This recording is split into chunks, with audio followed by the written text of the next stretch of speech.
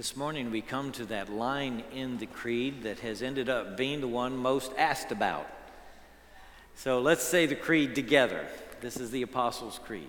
I believe in God the Father Almighty, maker of heaven and earth, and in Jesus Christ, his only Son, our Lord, who was conceived by the Holy Spirit, born of the Virgin Mary, suffered under Pontius Pilate, was crucified, dead, and buried. He descended into hell. The third day he rose again from the dead. He ascended into heaven and sitteth on the right hand of God the Father Almighty. From thence he shall come to judge the living and the dead. I believe in the Holy Spirit, the holy Catholic Church, the communion of saints, the forgiveness of sins, the resurrection of the body, and the life everlasting. Amen. Have some of you memorized that during this time? Has anybody memorized it since we've been saying it? I know I did. This is the first time I've known the creed by heart, but I got it pretty well down now. And lots of folks have asked me about the Holy Catholic Church. I want to read about the holiness of the church for you, okay? The holiness of the church is mentioned at least in 2 places in the Bible, and I'm selecting the one that people read at weddings, all right? I read from chapter 5 of Ephesians already, that portion that we started the scripture with, started the service with, and now I want to read beginning in verse 21 of Ephesians chapter 5, where it says, submit to one another out of reverence for Christ. I think that's a verse that everybody in the body can see applies to the communion of saints. Submit to one another out of reverence for Christ. Wives, submit yourselves to your own husbands as you do to the Lord. For the husband is the head of the wife, as Christ is the head of the church, his body, of which he is the Savior. Now, as the church submits to Christ, so also wives should submit to their husbands in everything. Husbands, love your wives, just as Christ loved the church and gave himself up for her to make her holy, cleansing her by the washing with water through the word, and to present her to himself as a radiant church, without stain or wrinkle or any other blemish, but holy and blameless.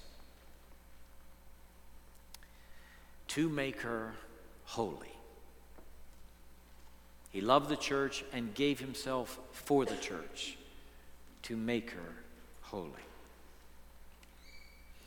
As a preschooler, I experienced the church in individual people who loved me. I didn't really experience the body, just the people.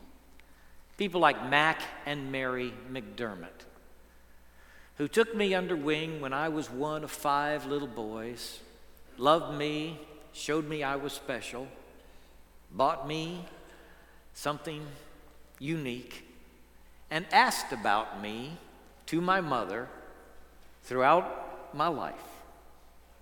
When my father died, they were there at the funeral. I stepped out of the line, put my arms around them, and hugged them very tight and said, thank you for loving me when I was a little boy.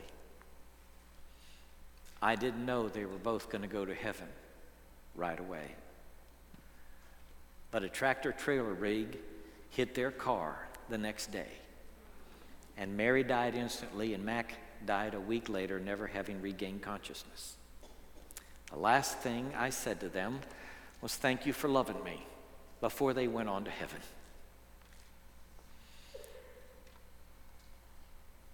I experienced the church more as a body when I was in elementary school, where I sat with the congregation in a set of pews about as large as this section right here. That would have been the whole church. And knelt with the men when they prayed in a back room with a hard wooden floor. And while they prayed for the cares of the world, I prayed for my family and friends. I have been nurtured and grown in the church of Jesus Christ. I've never belonged to a church this big until I became a pastor.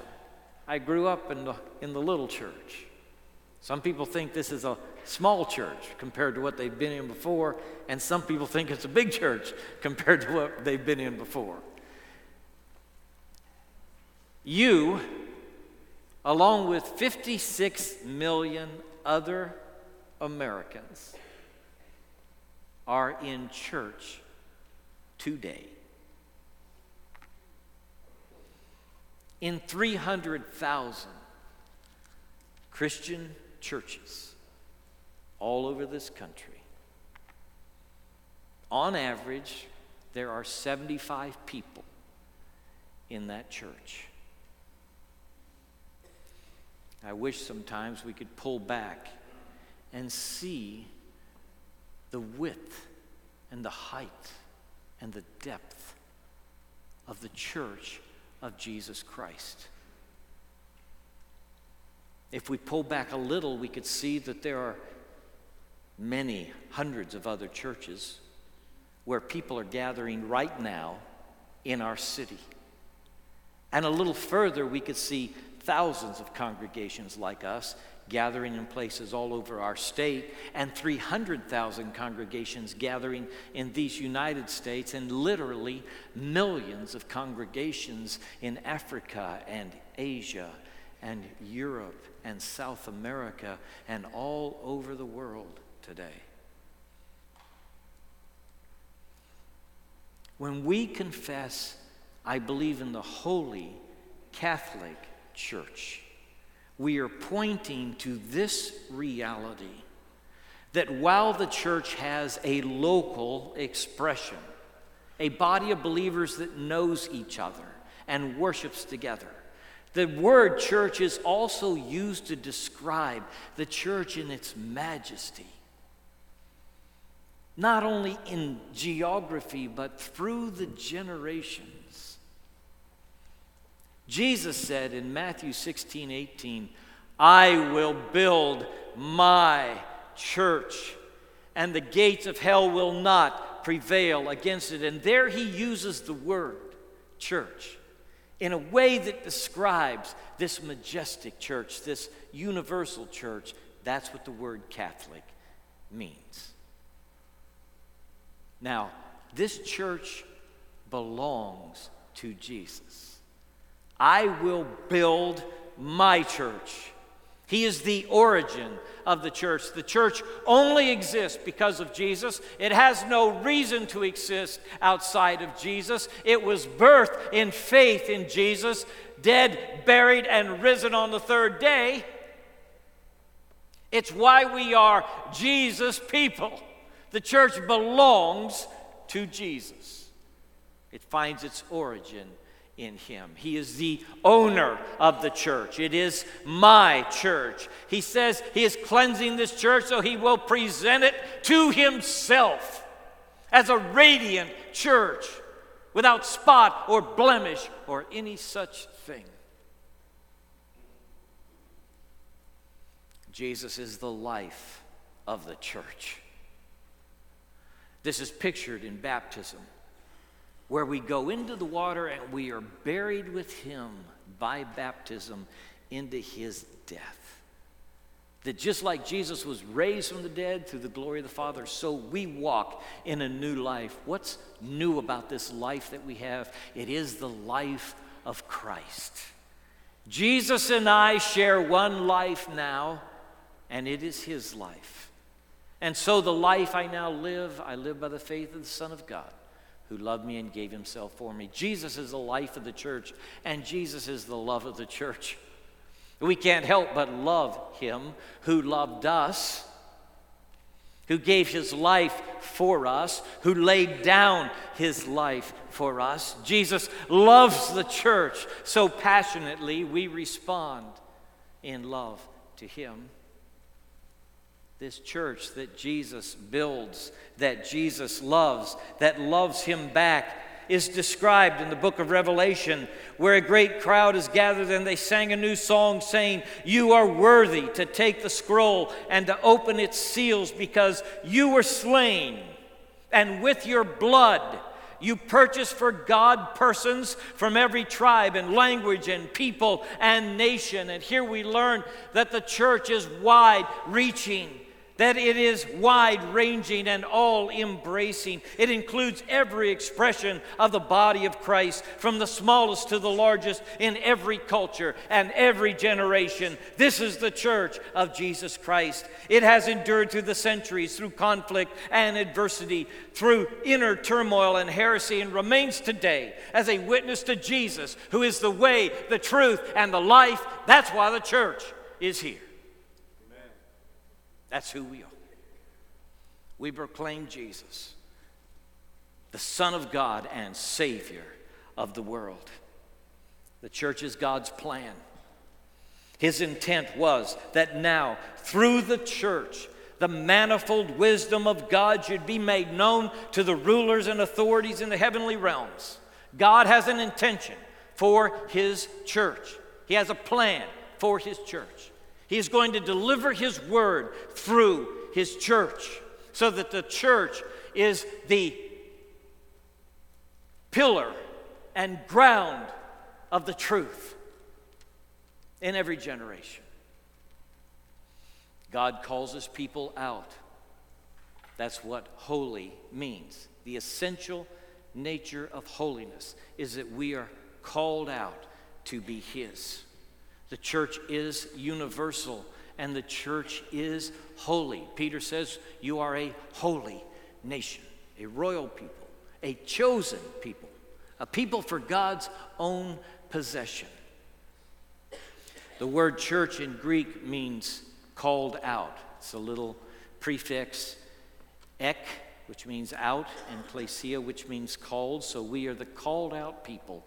We have been called out of darkness into the marvelous light of God. God has been busy through the generations of human history, seeking to communicate His character, His person, and His love to all people on the planet. He called Abraham and said, "Through you, if you'll be faithful to me, all families in the earth will be blessed. I'm going to bless every family on the planet through you, Abraham." That's the Abrahamic covenant that God makes with him. It's not just for the Jews. It's for everybody, every family on earth. "Abraham, that's what I'm going to do." You say, how in the world did God get that done? He got it done in His one and only Son, Jesus, who is also the son of Jesse and the son of David and of the stock of Abraham. And He is the one who took the blessings and promises made to Abraham and flung them out across the world and through the generations, so that people of every tongue, tribe, nation, everyone might know the goodness of God rained down through Jesus Christ. This is the church. It is holy in its position. It is positioned now in heavenly places with Christ Jesus. It is separated unto God for His purposes. You are holy in that same way, though maybe you don't claim it. The communion of saints is about a holy people. The word saints, just the word holy in the plural, holy ones. You are the holy ones. Well, what's holy about me? You've been set apart for the purposes of God. You've been called out to be His own. You are a chosen person. That's what's holy about you. And the church is holy in that way too. It is holy in its destination because God is working on His church. He's going to cleanse it with His word, so that one day Christ will present to Himself this radiant bride with no spot or wrinkle or any other blemish, but holy. That's what God is doing.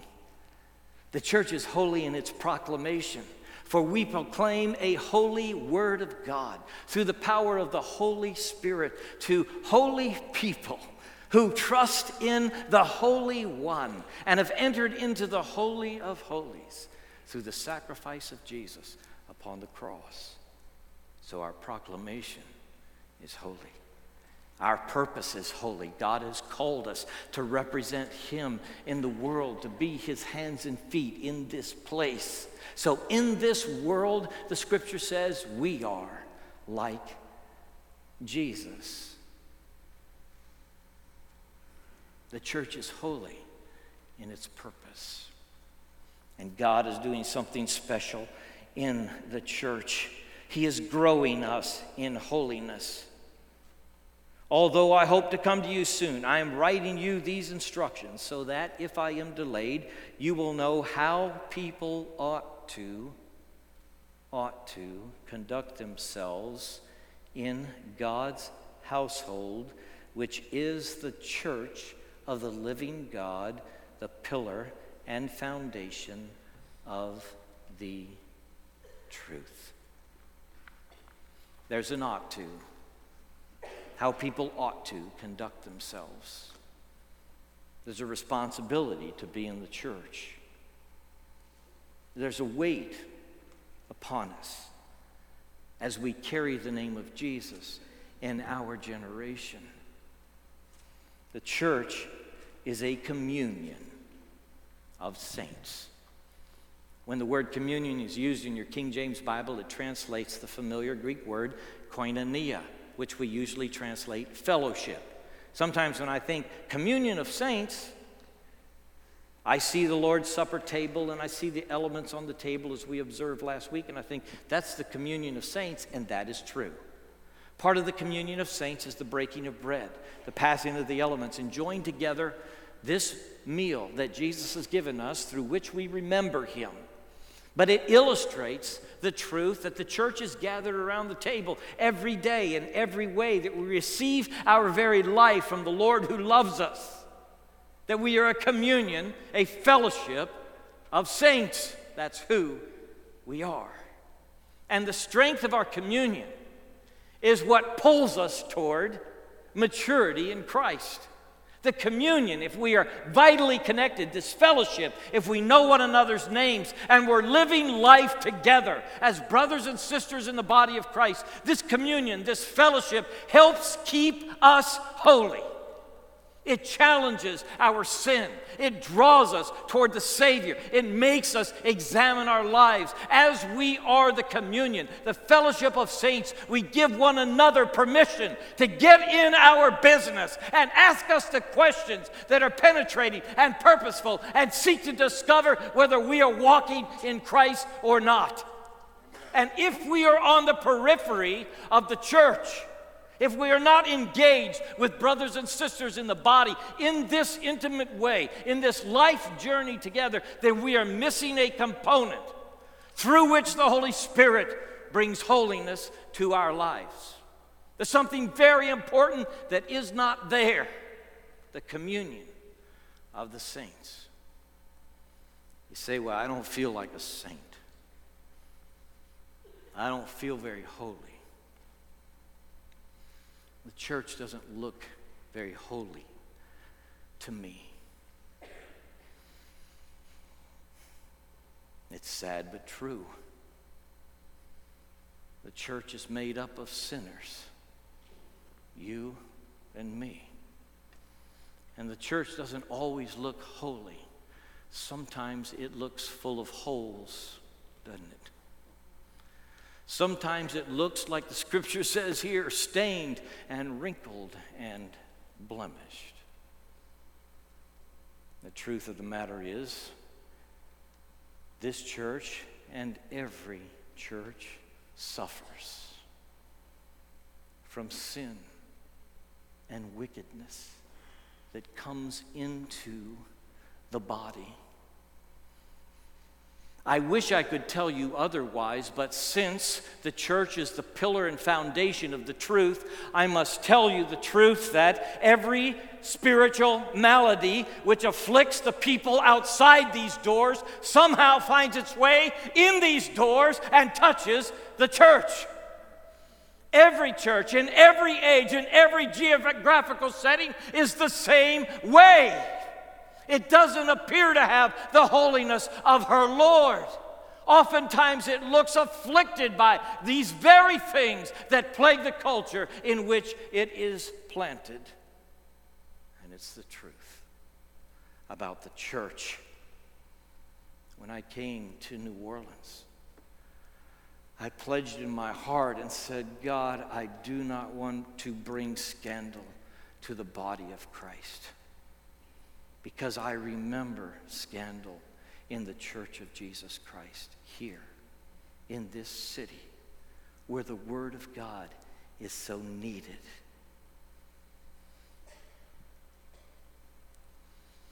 But you see, sin creeps in every church. And you may say, why?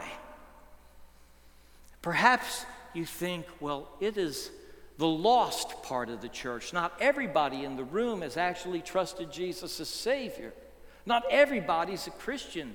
And so the wheat and the weeds grow together. Like Jesus told the parable, and the disciples said, well, do you want us to pull up the weeds and get them out of the wheat? And the master said, no, let the weeds and the wheat grow until the harvest comes, and then the angels will separate them out. And so the church has always been weeds and wheat. It's always been that. From the very beginning, Jesus said it would be. And anybody who thinks they can tear out the wheat without tearing out the wheat is wrong. You can't do it. But it's not just the periphery of the church that is stained by sin. Sin creeps into the hearts of deacons and Bible teachers and pastors. It comes to the very heart of the church. And it's not as if it's a single solitary church in which it occurs. Even the church in the New Testament, the early church, the church we read about in the book of Acts, was fighting among its members with its liars and adulterers and fornicators and idolaters and greedy and boasting people full of pride. The church has always had these very things in its number in the body. And it discourages people to see the sinfulness of the church. But the truth of the matter is, if you want to find why the church is flawed, all you need to do is think about what happens between your two ears.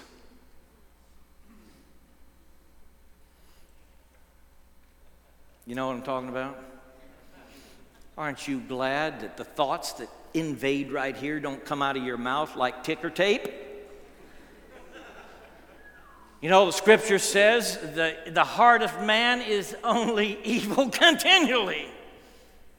These things go on inside of us. They are in our heart. We know about wickedness. We know about sin. We know about rebellion against God. It happens in us. It happens to us. We sit in the pew and say, I hope nobody finds out about what's happened. I don't want anybody to know the dark secrets of my life, the sins that have invaded. We keep them under cover of darkness, hoping nobody will discover. But the scripture says, be sure your sin will find you out.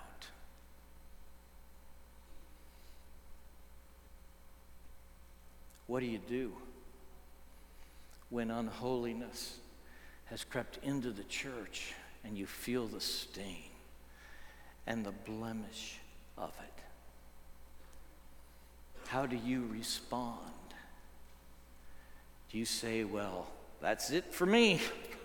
I don't believe in the church anymore. I'm going somewhere else. Sometimes people come to the pastor, try to tell them about the nature of the church. Well, I've been in the church all my life, and not just sitting on the edge. And I know what Christian people are capable of and what happens in the church.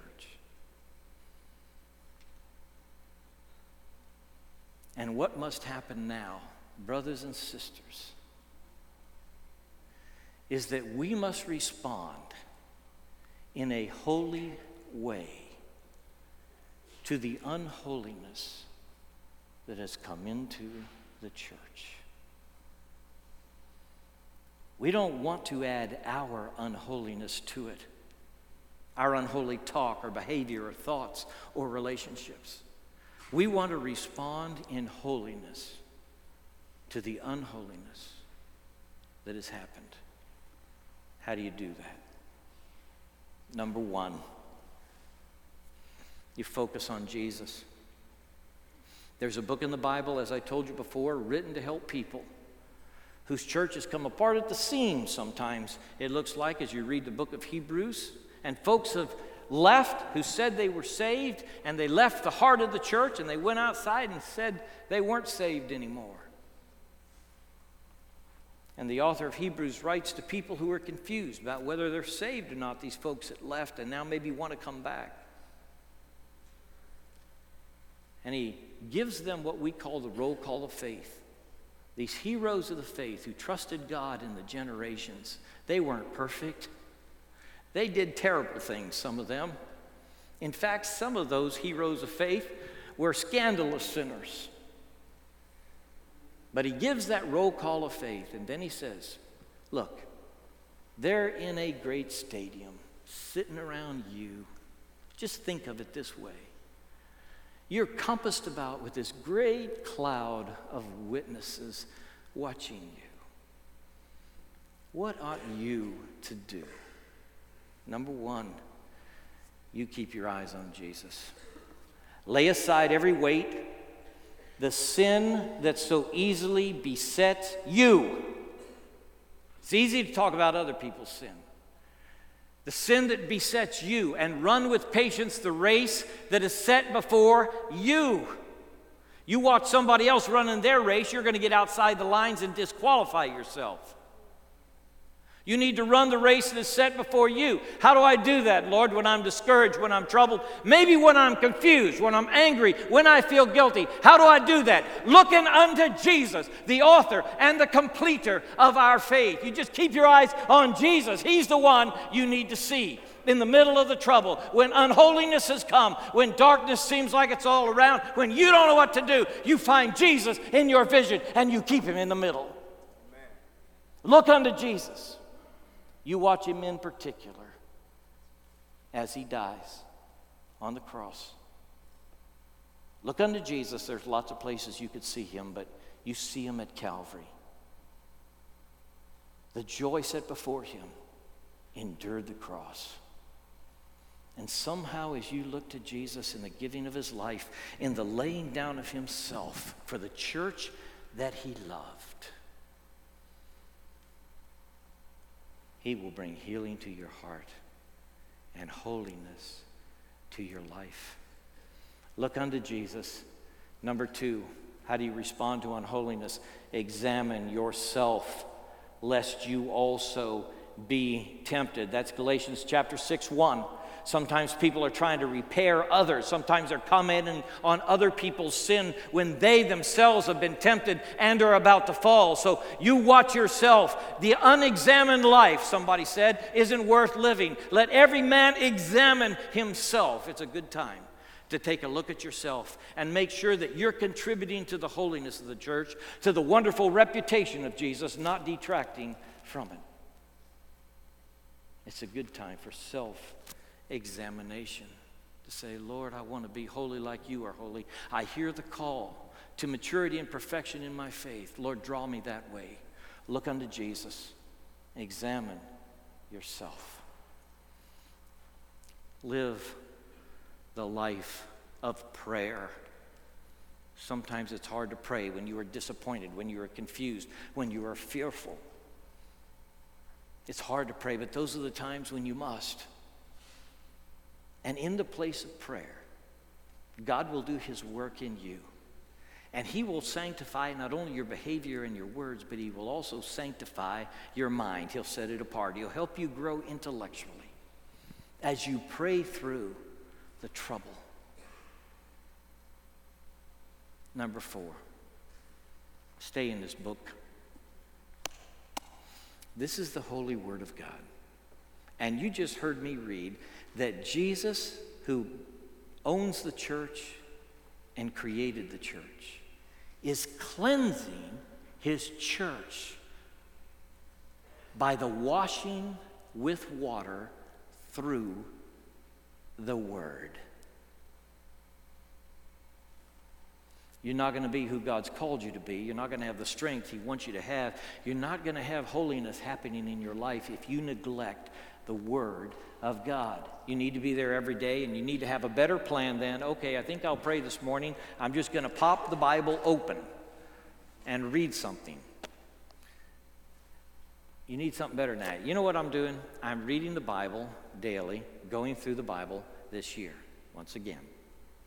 And I am discovering that when I take the assigned text and I start reading it, wherever I am in my journey, God starts speaking to me.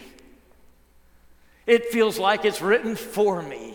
I see myself in the text and in the Word, and God ministers His encouragement and His heart to me. It is just being back in the Word. Somehow, if you'll just get in the plan, get you the Bible app, click on today, start reading right here, God's going to do something in your life through His Word.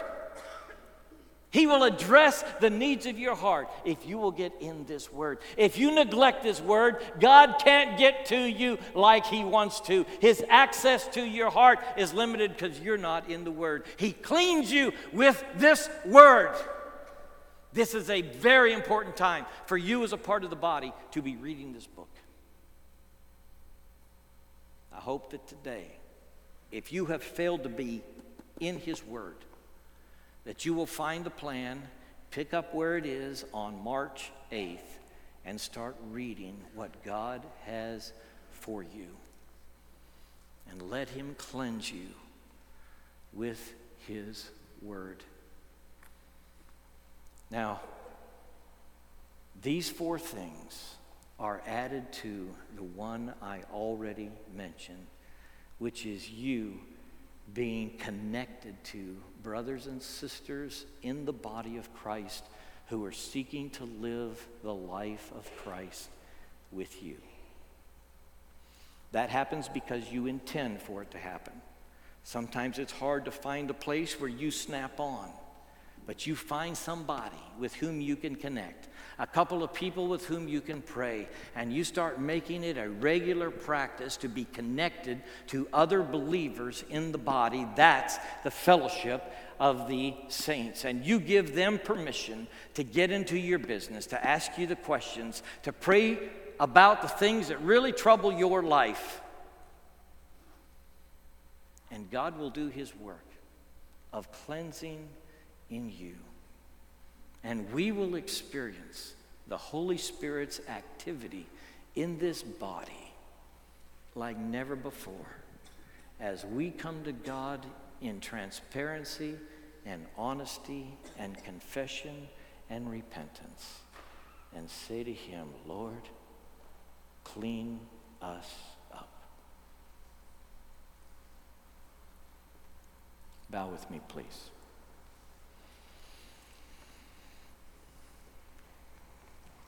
The Holy Spirit is in this room, taking His word to your heart.